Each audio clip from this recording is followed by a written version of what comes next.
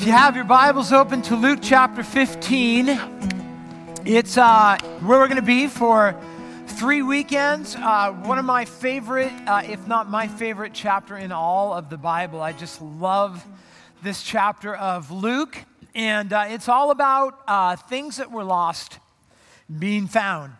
And we're going to be talking about that this week and the next couple of weeks. Things that were lost that really count, that are found. And it made me think, I don't know if you've ever lost anything that was important to you. A couple years ago, I was getting ready to go to Nicaragua with a team of people from Gateway. And it was about the same time I decided I needed to make a change with my phone. I had like a dumb phone. That's what I called it. Right? I couldn't text, and I could barely make calls on it. Couldn't take pictures with it. Like, what good's a phone if you can't take pictures? And so everybody kept telling me, you need to get a phone so, you can answer email and text and all that stuff. And so saved up my money, and I went out and bought an iPhone, and I was really excited. I had the iPhone, and now I could text and all this stuff. And I thought, well, I'll take it to Nicaragua with me. I'd just gotten it, and I thought, well, I'll take it. I won't need a camera. I'll use my phone. I'll be able to FaceTime while I'm there. That's going to be really cool, and all that stuff. So I had it all figured out. It was really good. And then I read this article online a couple days before I went to Nicaragua, and it said that the number one location where phones are ripped off is at airports, in fact, electronics in general. And so it was all this, here's what you need to do, here's how you take care of your phone and make sure, that it doesn't get ripped off. And I was like, well, I just bought my phone, I don't want to lose my phone, I can't afford to replace it, so I'm going to take good care of it. And so I flew with the team. This is a couple years ago. We did a red-eye, an all-nighter, flew into Houston. So the drill there is you get there early in the morning, and you go through all the lines, and then we're going to have breakfast. And I think there was 5 of us on the team. So at the Houston airport, there's this kind of a food court area, and there's just a whole bunch of tables, and then restaurants all around it. And so we picked a table, and then everybody went to get something to eat. So I went over to this one restaurant, and I'm getting ready to order my food, and I'm thinking, oh, where's my wallet? I'm feeling, okay, there's my wallet. Where's my phone? No, there's not. I'm starting to panic. I can't find my phone. And then I'm thinking to myself, how many people have already bumped into me and all that stuff? And I realized I didn't have my phone.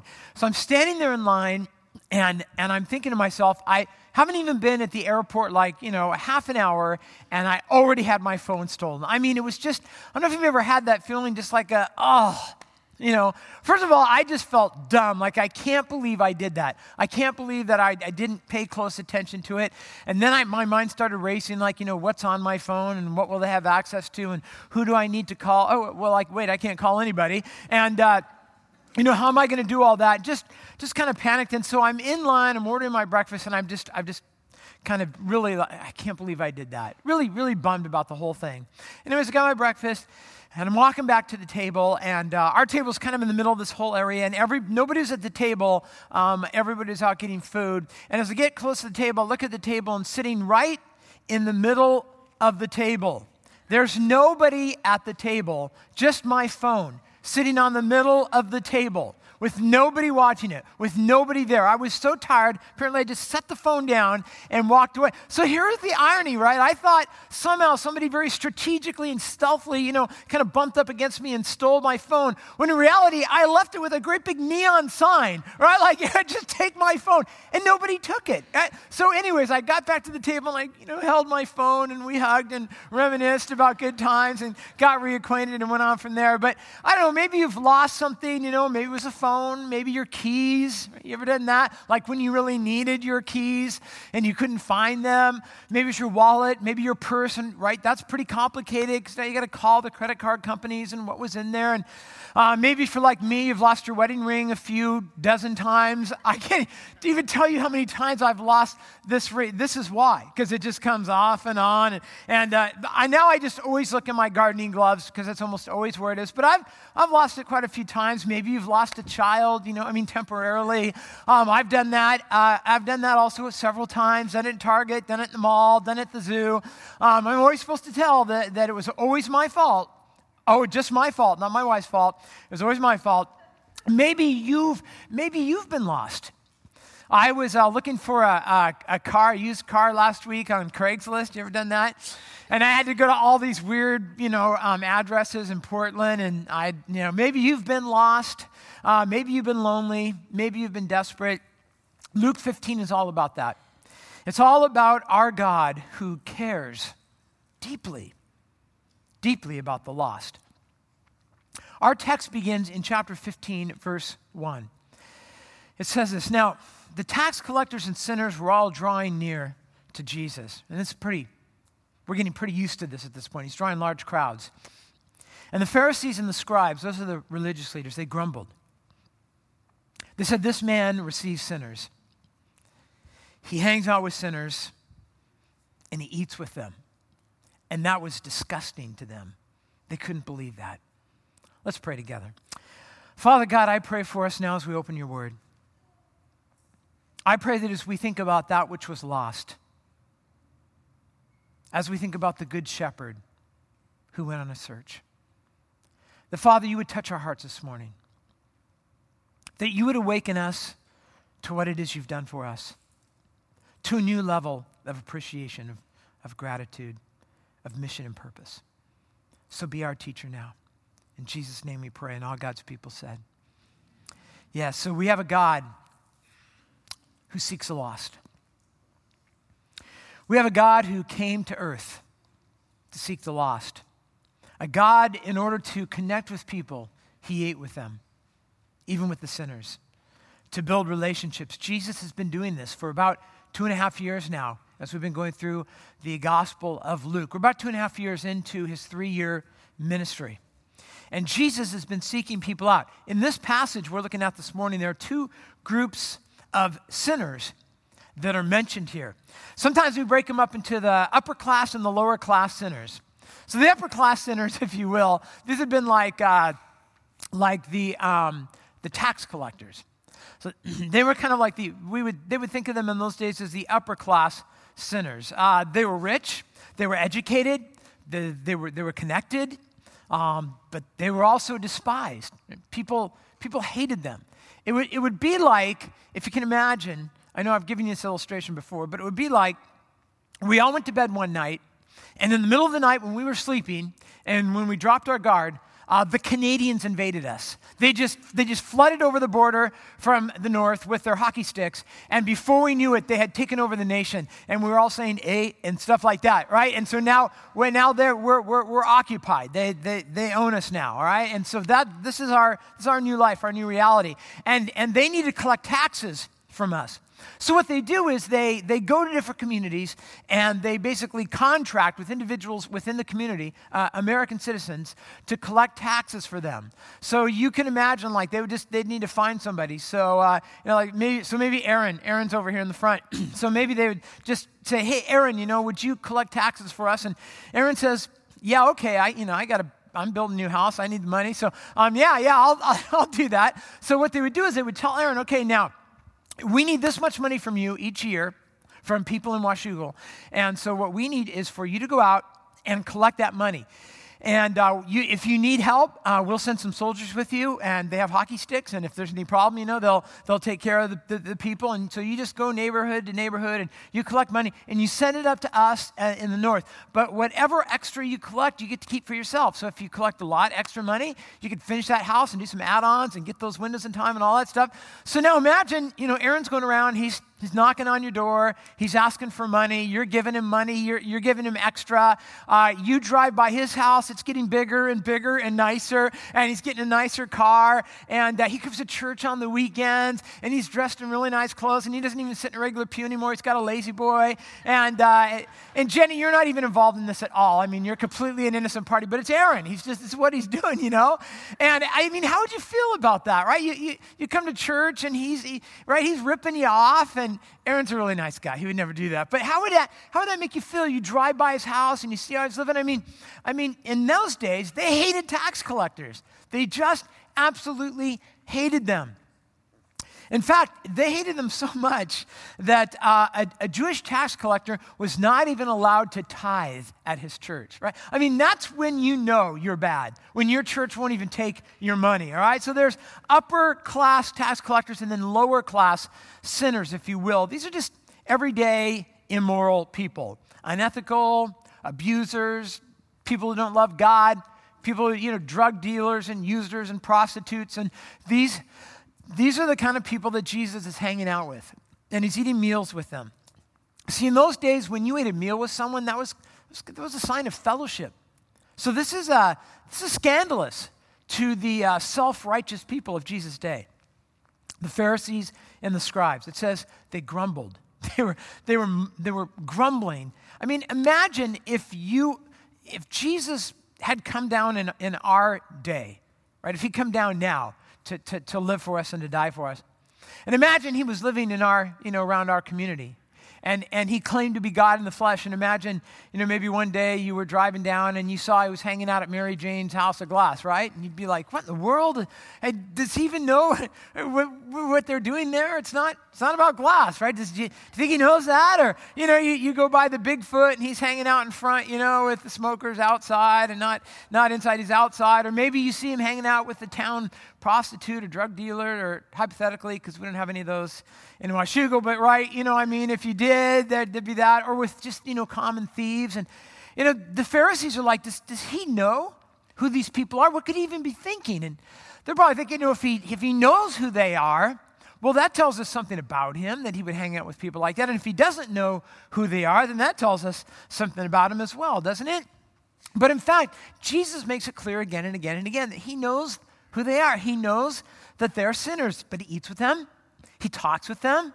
He has life with them. He ministers to them. He never condones their sin. Never does that. He never takes part in their sin. But he's seeking them out because he desires to save them. It's been said that if Jesus never ate with sinners, he would have eaten all of his meals alone because we're all sinners. But there's a third class of sinner in here. And this is a group of people that don't know they're sinners, the Pharisees and the scribes, the self-righteous, the religious leaders, the grumblers. And what's interesting to me is that Jesus ate with them too.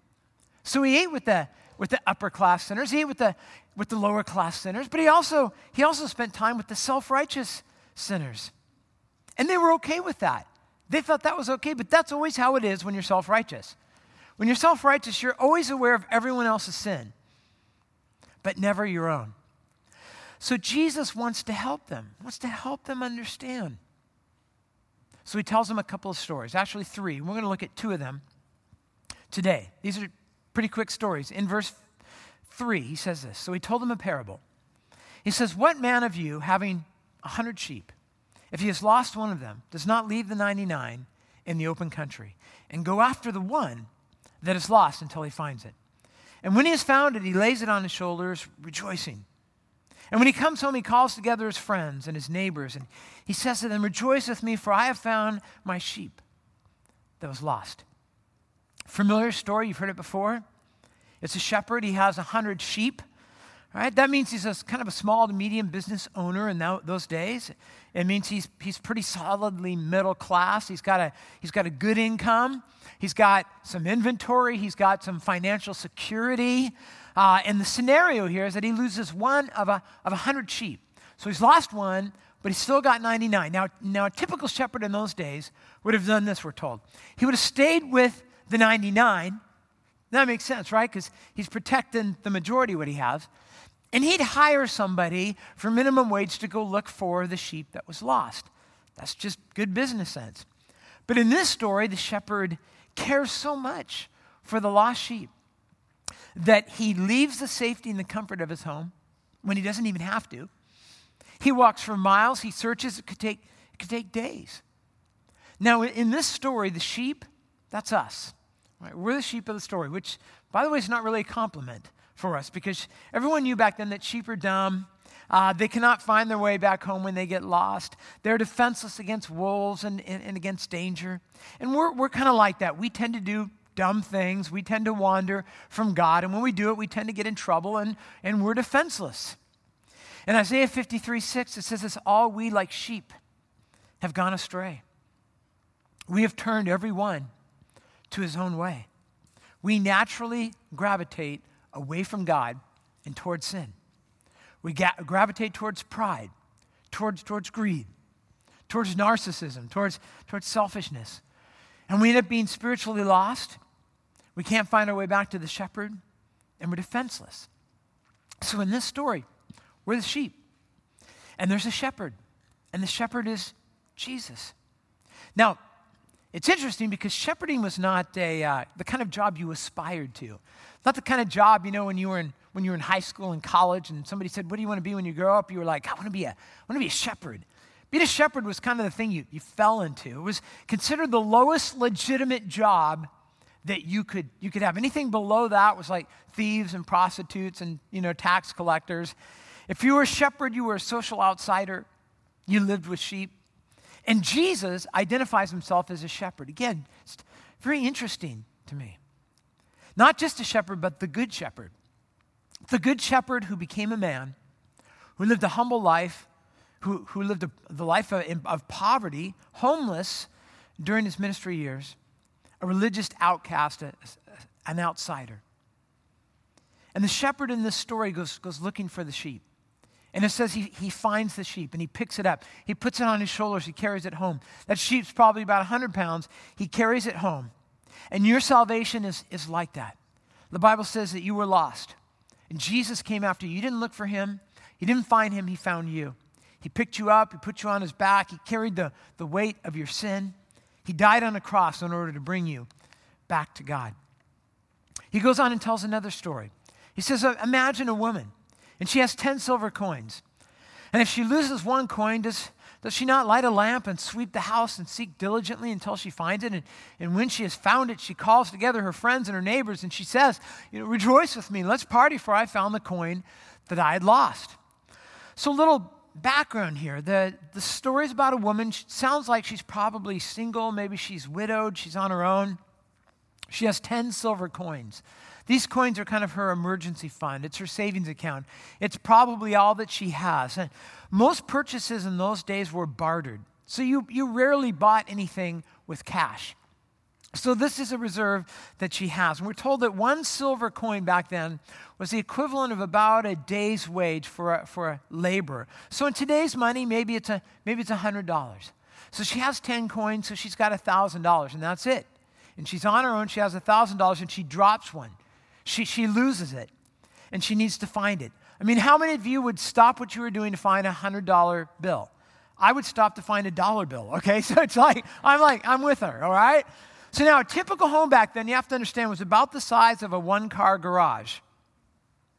In fact, still in many parts of the world today, the average home is about the size of a one-car garage. Now, they didn't have windows and doors with high insulation value like we have today. So a lot of small homes didn't have windows and doors. They didn't often have any window at all. And the walls would be very, very thick for insulation purposes. And the doors, again, couldn't keep, any of the cold or the heat out. So they would tend to be narrow and tend to be low. And so inside the house, it would be very dark. So this woman loses a coin inside of her home. It's a small home. So she's going to light a lamp, and she's going to move all the furniture, probably not a lot, but all the furniture around, right? This is a big amount of her savings. Move it all around. The floor would be dirt covered with straw. So she's going to sweep the straw and, filter through the straw and look for this coin. Now, in this story, again, you know how this goes. The woman represents God. She represents Jesus, who is looking for this thing. And the lost coin represents us. And in both of these stories, they basically teach that we were lost and that God, get this, that God valued us so much that he sent Jesus to find us. I mean, that's the basic story. And it's kind of nice, right? We have a God who loves us that much. But I want you to notice what the found do in this story, because it's really unintuitive when you read the story carefully. It says the found repent. Now, some people will tell you that Christianity is basically a process whereby you find God. But the truth is, you cannot find God any more than the coin could find its way back to the woman who lost it. The coin can't brag to the other coins. Yeah, I got lost. I was down there in the straw. It was kind of scary, but I picked myself up and put myself together and flipped myself right back into the coin purse, it can't brag about that. That's not how salvation works. The Bible says that we were dead in our sin. Dead people don't look for God. They don't do that. They don't pursue God. That's why Jesus Christ came to earth, to seek us, to pick us up, to deal with our sin, to carry us back to God. He says it's just so I tell you, there's joy before the angels of God over one sinner who repents. So this is an interesting part of the story, just as you study it, because in the story, the sheep don't repent and the coin doesn't repent, and yet we're supposed to repent. So there's a little break in the story here. It just kind of jumps right to us. What is required of that which is found? What's required is that they repent. So what does that mean? What does repentance mean? And some people think this. Repentance is basically where I hear about Jesus, and then I decide I need Jesus, so I do a bunch of stuff to change the way I live, and then I repent, and then God accepts me, which doesn't really make a lot of sense in this story. So let's think of it this way. Sin is when we turn our back on the shepherd and we wander off. That's sin. Anytime we do something that instead of following God and his will, we move away from God and his will, that's very simply, that's what sin is, moving away from the shepherd. But repentance then, in this story, it looks like this. It's where you were lost in your sin and God found you. And God picked you up and God saved you. Notice right now, the only thing you did was wander off. God sought you. God saved you. God forgave you. God drew you to himself. And now repentance, I think, just means this. Now you stay with God. You used to wander away from God. Repentance is God draws you to himself, and now you stay with him. Another way of thinking about that is you follow him. You follow him, you follow his teaching, you follow his word. Now, a lot of times when we talk about repentance and what is it, this is a difficult thing because in different forms of Christianity, there are different understandings of repentance. As far as I understand it, let me just give you a couple of aspects of repentance. First is confession. As I look in Scripture, there's a strong connection between repentance and confession. Confession is just this. It's where you look at your life, you look at the things you've done, you look at the decisions you've made, attitudes and actions that are sinful. And anything that's sinful, you just agree with God. You just say, that's sin. That greed? Yes, God, that's sin. No excuses. You just agree with him. You just agree. Yeah, that thing I said, yeah, God, that was sin. That thing I did, yeah, that was sin. That lust, yeah, that was sin. That selfishness, yes, you just agree with God. And then you confess it. And the typical way that you confess it with God is in prayer. You go to God and you confess. You actually name your sin. All right, so you don't just like get up in the morning and go, well, God, I guess, I was a sinner yesterday. I can tell that. So, just forgive me for that. That doesn't help you. You name your sin. Right? That's a little bit harder, right? To name your sin. In fact, here's something that's even harder than quietly in prayer naming your sin. Say it out loud. Right? I don't know about you. For me, there's something about saying my sin out loud. I was proud. I was selfish. There's something about saying that for me it's kind of instructive. It kind of helps me understand what a big deal it is. Right? It's easier just to think it than it is to say it. Yeah, so you confess it in prayer. You name your sin. You ask forgiveness. And the Bible also gives us a strong link to confessing to other people. Right? Because this is a big deal. If you've got a pattern of sin in your life and you want to break it, confessing it to God is the place you want to start. But it's not the place you want to end. Scripture encourages us to confess our sins to one another. Why would we do that? Well, you know why. Have you ever confessed your sin to another person? Do you know how hard that is, how humbling that is? It's pretty hard, isn't it, to tell another person that you respect, you know what? I was really just selfish with my wife last night. I was selfish. I said some selfish things. It's just, there's something about saying that out loud, isn't there? That kind of puts a little weight on it. And God says that's good. That's good because it is a weighty thing. So you confess it. And then there's a second thing I see in Scripture, especially in the Psalms, and that's the idea of contrition. Contrition simply means that you grieve over your sin. It means that you're sad in heart over your sin.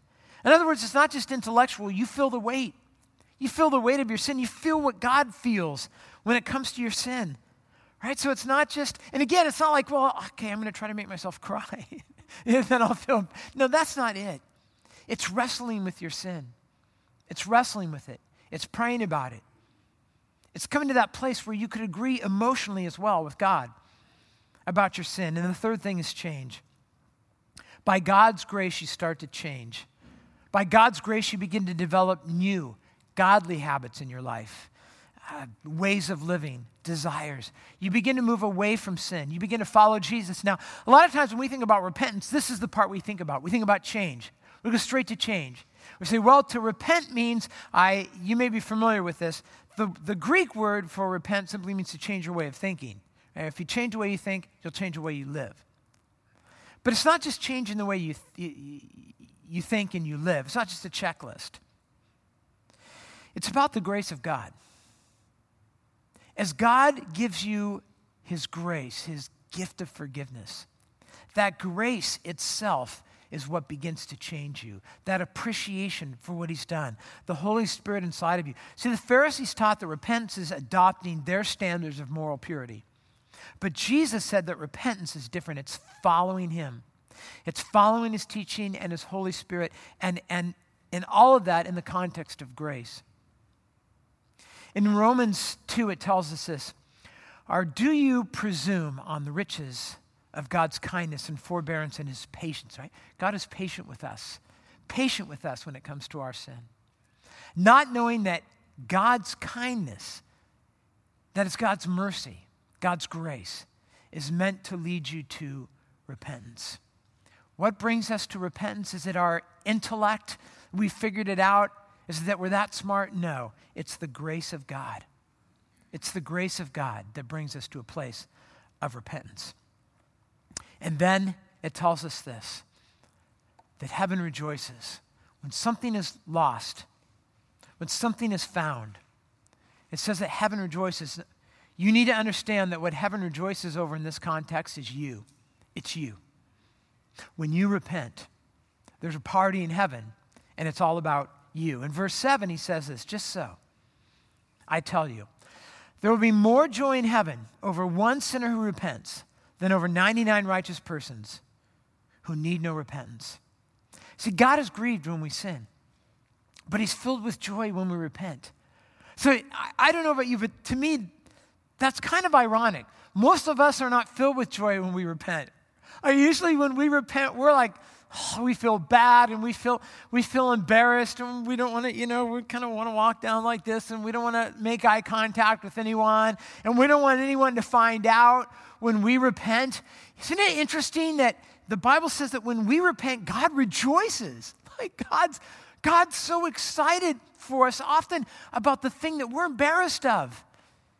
It's an interesting concept here. He's filled with joy. By the way, a lot of times when we read this passage, what we think he's talking about is repentance unto salvation. That whenever somebody comes to a place of faith in Christ, that God does a work there, and he throws a party in heaven. Now, that's certainly part of this. But there's reason to believe that when he talks about repentance, it's not just about salvation. It's even about sanctification, right? So salvation is that one point in your life where you come to faith in Christ. But sanctification is a big fancy word that just means to grow spiritually. And if I'm understanding the text and other parts of Scripture correctly, I think what he's saying is, anytime you come to a place where you decide to repent of your sin because of the grace of God in your life, that God is joyous about that. He says it again in verse 10, just so I tell you, there's joy before the angels of God over one sinner who repents. In fact, notice it says there's joy before the angels of God. So this is interesting because a lot of times we think that what it says is when someone repents, all the angels throw a great big party and it's all really exciting. But actually what it says is the joy, the picture here is that the angels are watching someone or something rejoice. It's not them. It's something else, and that something else, I think, is God. See, normally, the angels in heaven are rejoicing before God, worshiping him, glorifying him, praising him. But when you repent, I think what it's saying is the angels step back for a minute, get a little quiet, and God rejoices. Yeah, and then I think they kind of jump in, but I can't imagine that God rejoices over you. See, the Pharisees didn't share Jesus' perspective at all. I mean, when he told the stories, it would have been like, oh yeah, if you lose a sheep, yes, you should look for it. If you lose a coin, you should look for it. But they continue to condemn Jesus for seeking lost people. It's ironic, isn't it? That they valued a coin and a sheep more than people. We'll talk about this next week, but we need to be careful that we're not like that as well. See, this is the gospel. The gospel is good news. The gospel is not like you're a messed up sinner, so you need to clean up your act and you need to try harder and you need to be more moral and do more good things and find your way back to God. That's not the gospel. The gospel is not that you need to be aware of your sin and figure out what you're going to do about it. The problem is we can't find our own way back to God. We don't have the power to change ourselves. We cannot deal with our sin. That's why we need a good shepherd. A good shepherd who finds you, who carries you home, who takes care of your sin, who restores your soul. See, that's the gospel. That's the gospel. It's the good news. It's the grace of God. And that's the message in both of these stories this morning. The good news is this: you were lost, but through the grace of God, you have been found. How does God feel when you are found? Is he like shaking his finger? Is he saying, I told you not to do that? Wait till I get you to heaven, we're going to have a talk? No, he's like, we're throwing a party. We're excited for you. Now, next week, we're going to continue by talking about the lost son, one of the best known stories in all of Scripture, the prodigal son. But I want to just close our time this morning by asking a couple of practical questions, because this is not going to do us any good if we don't put it into action in our life. So here's the first thing. We need to admit our need for the good shepherd. I mean, that's just the starting point. We have to come to that place in our life where we admit that we are sinners and that we need a good shepherd, that we cannot fix our sin problem, that we need a shepherd who will seek us, who will find us, a good shepherd. That's what we need. Now, sometimes at the end of a sermon, I'll pray and I'll say, hey, if you want to place your faith in Christ, if you've never done that, we're going to close our eyes and bow our head, and then we're going to have a little secret hand thing here. So, if you want to give your life to Christ, and just slip your hand up really, you don't want anyone to see it, and that's kind of weird, right? I mean, just think about it this way, man. If you can't raise your hand and say, I'm a Christian in here, this is the safest place to say that you're a Christian. How are you going to do it out there? Here's a question I want to ask you this morning. Have you come to that place in the past, anytime in the past or this morning, where you've realized, where you were able to admit that you need a good shepherd? Right? If you've ever come to that place in your life, would you just raise your hand and raise it high? Just raise your hand. I need a good shepherd. Now, keep it up for a minute. What you're saying is, I'm a sinner, right? I'm a sinner, a high sinner, a low sinner, I don't know. I'm just a sinner, and I could not find my way back to God, and I need a good shepherd. Amen? Amen. Good stuff. All right, you can put your hand down for a second. Okay, here's the second thing, all right? So you admit. And by the way, I want to tell you this. If you just did that, if this was the first time that you ever did that, then I want to encourage you at the end of the service, come find me and tell me. I'd love to talk to you and pray with you about that. The second thing, repent. Repent. Stay with the shepherd. So you've raised your hand, you said, I admit I need the shepherd. Now here's the thing. Will you stay with the shepherd? And here's one of the things that I've learned over the years, all right? And that is that whenever I'm preaching, there is a certain segment of the congregation where the Holy Spirit is working. And I love it. Just sometimes people come up afterward and say, man, God really spoke to me in this way, or how did you know this about me, or who told you this, or whatever. I don't know any of that stuff. Well, I do now, but I didn't know about your sin before. But God knew, and God is working on your heart. Here's the thing. When God puts something on your heart, something you need to repent of, then you just need to do that. Now again, Okay, repentance it's an interesting thing because the Bible says God rejoices when we repent, but we're kind of like, I don't really want to talk. I don't want to talk about it. Here's a good way to start with repentance. If you're serious, if you're here this morning and God has put something on your heart, there's an area of your life where you have not been following Christ, some area, and God has put on your heart this morning that you need to repent of that. Let me just tell you, one of the best ways to start the process of repentance is to publicly identify that, just to let someone else know. It's great. It's a great, right? Because if you don't tell anybody, then you can just, I'll work on it. But when you tell somebody, there's some accountability there, right? That's when you're saying, I'm serious, man. I want to change. So here's what we're going to do. All right, I'm going to ask if God has put something on your heart, some area in your life where you need to repent, then I'm going to ask you to do something. I'm going to ask you to raise your hand. And by raising your hand, all you're saying is this. There's an area in my life right now, an area that God's put on my heart that I need to repent, okay? Now, I'm not going to shout it out loud, but I am going to say I need to repent, all right? And that's good. So I'm raising my hand. If God's put something on somebody upstairs apparently, just raise your hand. Okay, now keep your hand up. Okay, what you're saying is there's some area in my life where I need to start following Christ. I need to repent. Now keep your hand up. Here's the cool thing. God is rejoicing right now over you with your hand up. You're probably like going, oh man, I can't. Oh no, they're looking at me. You know what? Hey, God is rejoicing. And here's the thing. Folks, as a congregation, we should rejoice for each other.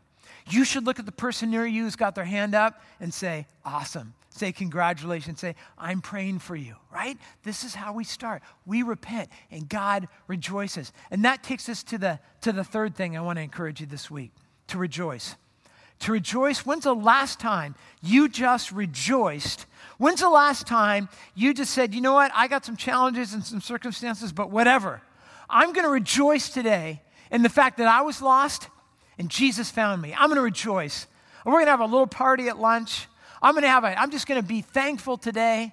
And here's the other thing to do. When someone around you repents, rejoice in what they've done as well. When someone around you repents, go up and encourage them. Pray for them. Affirm what they've done. But let's rejoice in the fact that we who were lost have been found. And here's the last thing. We need to proclaim it. We need to proclaim it to other people. So here's my question for you. Who is there in your life? Who are you going to be with this afternoon or tomorrow? Someplace, maybe it's at work, at school, or wherever. Where are you going to be today or tomorrow where there's somebody who has not yet repented? Someone who does not know the Lord. Here's what they need. They need you, a person who is lost but has been found. They need you to tell them about that. Right? I know we say this every week, but someone has to tell them. And I believe that God has put you in their world because you're the one to do it. So here's my question. Who is that? And write that down. Again, write it down. Let the person next to you see it. Who is it? Who is it that, again, understand, our God is not casual about this. Our God has not been in heaven going, I hope they find out. Our God left the comfort of heaven. He came down to earth. He was passionate. He was sacrificial. He sought the lost sheep out. And you understand, when you come to Christ, if you raise your hand and you're in faith, you're part of God's team now. This is not a casual thing. You need to get up out of the chair and you need to start telling people about Jesus. People who are found don't just keep it to themselves. They share it. They tell other people. So I'm gonna pray for us, and then super cool, we're gonna have a baptism, all right? And then we're going to close with a song that I asked the team to do this weekend, because what could be better than singing Amazing Grace? How sweet the sound, right? That saved a wretch like me. Let's pray together.